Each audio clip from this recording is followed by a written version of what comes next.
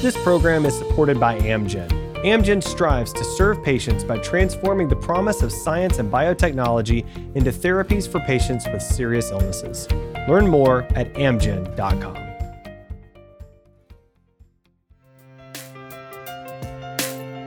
From Susan G. Komen, this is Real Pink, a podcast exploring real stories, struggles, and triumphs related to breast cancer. We're taking the conversation from the doctor's office to your living room. Whether you're healthy, have just been diagnosed with breast cancer, or are living with metastatic breast cancer, the connection between breast and bone health is vital. Some breast cancer treatments can affect bone health, putting women at a higher risk for bone density loss. The bones are often the first site of metastasis for almost half of women diagnosed with metastatic breast cancer, which can lead to bone complications, including bone fractures and spinal cord compressions. Bone strengthening therapies may be added to treatment plans for these women to protect bones and reduce risk. Today's guest is passionate about educating women on how to take control of their health by learning what to look for, what questions to ask, and what they can do to lower their risks of recurrence. Here today to share her breast cancer experience and how she protects her bones while living with bone metastasis is Kim Christ. Kim, welcome to the show. Thanks, Adam. So nice to talk to you, to see you again. And let's just dive in. I want to hear about your breast cancer story. Take us through that experience of your first diagnosis and how long after that you were diagnosed with metastatic breast cancer. Okay. I was first diagnosed early stage breast cancer 18 years ago. I had a lumpectomy followed by chemotherapy and radiation. At the time was the normal course of procedure. And at the end of both the chemo, the surgery, the radiation, my radiologist, my oncologist, both told me I was going to be just fine. I was one of those patients they weren't ever going to have to worry about.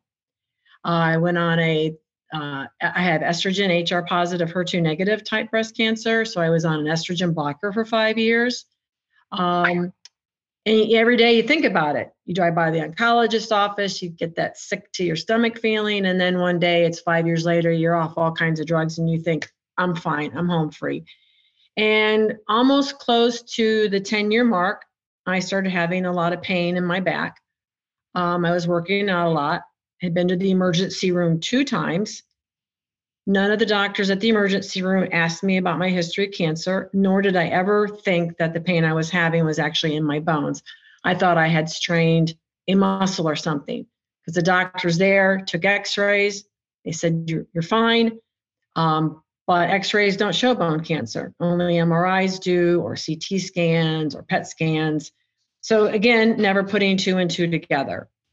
So couple months after that, after 2 trips to the hospital with pain relievers, muscle relaxers, I go to my oncologist's office for my annual breast exams prescription script and to get the mammogram.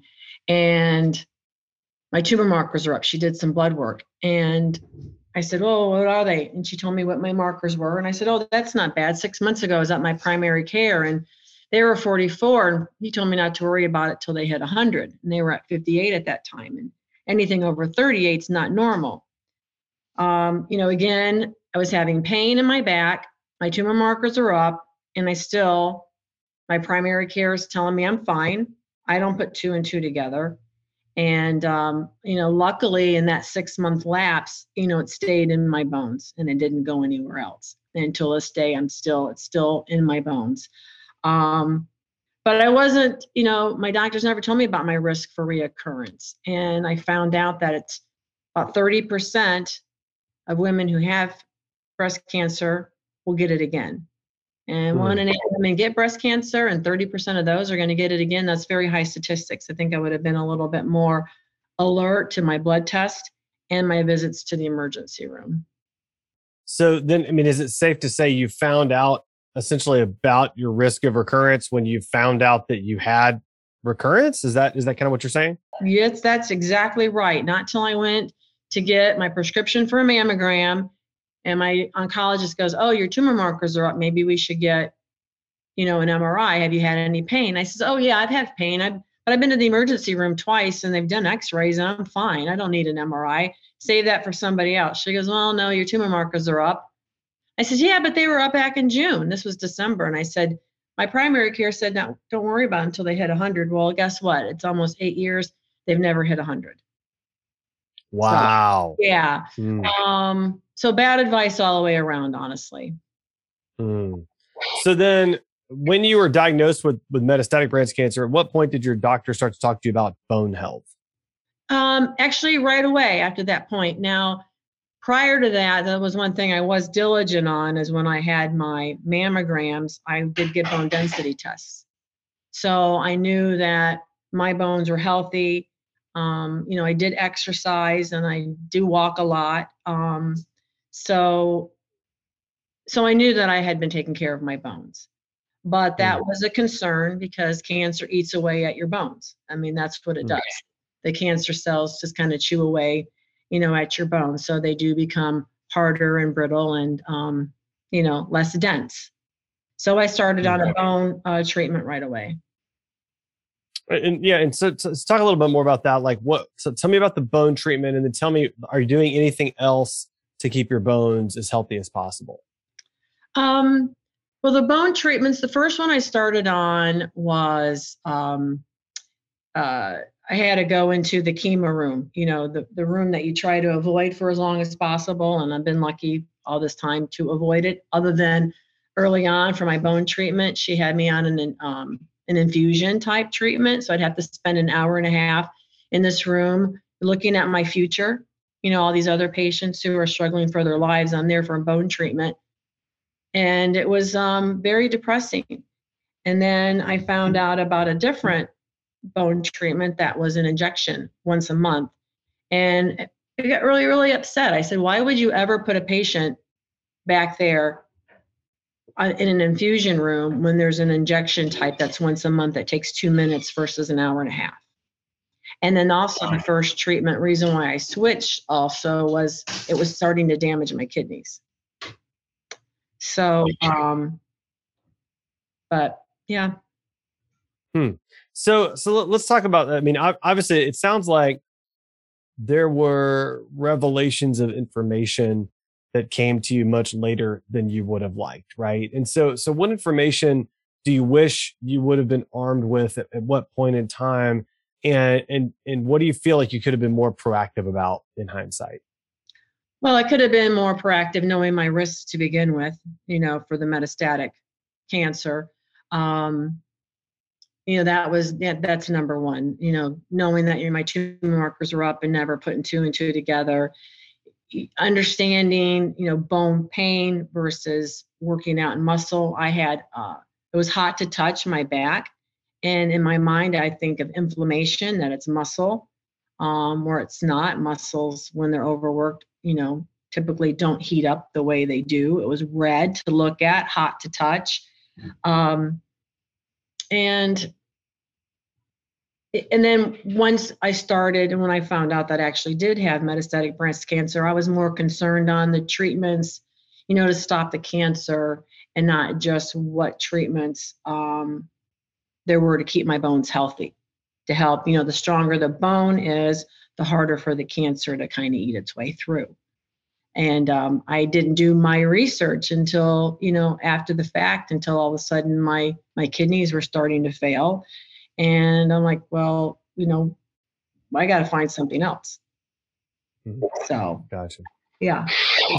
So what are some of the questions that you would suggest that women ask their doctor in order to take more control over their health and understand their risks as it relates to bone health? Well, I think they should start a program well before any kind of breast cancer diagnosis.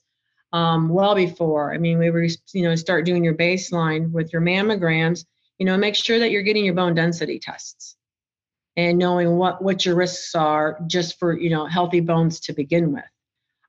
So, I think you need to start that program early. And then in case were to ever happen that you do have metastatic breast cancer, that you are starting at least with healthy bone structure. And then understanding what types of medicines are out there for you to take to help keep your bones healthy, and talk to your doctor about the risks and the benefits of each type that are out there. And But I've always told my doctors, I've come to, be very vocal, to tell other patients to have a voice. If you have something in the back of your mind that doesn't sound quite right, probably it's not. Seek a second opinion. I think it's a law. Don't quote me on that, but I think you're entitled to a second opinion, and it's covered. So don't be afraid to challenge your doctors. And I've challenged my doctors along the way, and I think I would have probably run out of therapeutics had I not challenged my doctors along the way and got second opinions. Yeah, I mean, it's so important to be your own advocate. We talked about that many times on this show, but you know your voice the best, and you know your body the best, and you've got to advocate for yourself when you know something's not quite right. So why is it important to be aware of the connection between breast and bone health, and talk a little bit more about how patients can advocate for yourselves, and why you think women aren't just more aware of this in general? I guess it depends on your doctor, or maybe some women don't think about it when they go to their annual, checkup. Sometimes it's the primary care that recommends it. Sometimes it's the gynecologist. But when we think about our health, we always think about eating right. Are we taking our vitamins? We think about our blood work. But we don't really think about, our bones. And they support our entire body. They protect our organs. And it's just, you take, for example, it's in your spine, and what starts happening when your spine starts collapsing, and it puts pressure on your organs, and all kinds of things can happen, nerve damage, atrophy to your muscles, and the list of side effects go on if you don't have a healthy bone structure. And it's just important to start adding it to your regimen if you haven't already, to talk to your doctor about starting that baseline, knowing where you are. And if you're borderline, start introducing, a bone health medicine that whether you're metastatic, early stage, or no stage, it's important. Yeah. I mean, you make a great point, right? We talk a lot about health, eating, exercising. We don't think about bones so much. I don't think about bones so much, right? And I talk about this all the time. And we should be. We need to be very considerate of that. It's so important. So yeah, we don't put two and two together that exercise actually helps the bone. We always think about our muscle and muscle versus fat, and we don't really think about the bones that really kind of are the baseline for everything else. Absolutely. Well, Kim, this has been great. I'm curious, do you have any final advice or thoughts that you'd like to share with our audience? You keep your appointments. That's one thing I think that's kept me healthy is I make my appointments, I keep them, I never skip them. I take my medicine on time, same time every day. And you're the general manager of your body. And I look at my doctors as they're the coach. They're making the plays. And then sometimes I don't always agree with them. I'm like, nope, we're doing something different. And, it's teamwork. And everybody's got to be involved. You can't stick your head in the sand about your health, and it's okay to disagree sometimes. Yeah, absolutely. Well, Kim, that's great advice. Really appreciate your story and you bringing to light the importance of bones and considering bones in overall health in general, but certainly within the treatment of breast cancer. And just, thank you so much for your time today. I appreciate it. Thank you. Thanks to Amgen for supporting this podcast. To learn more about Amgen's mission to serve patients with a cutting-edge, science-based approach, follow Amgen Biotech on Instagram and Facebook.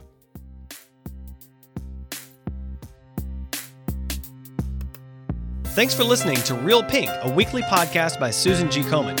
For more episodes, visit realpink.komen.org, and for more on breast cancer, visit komen.org. Make sure to check out @Susan G. Komen on social media. I'm your host, Adam. You can find me on Twitter @AJ Walker or on my blog, adamjwalker.com.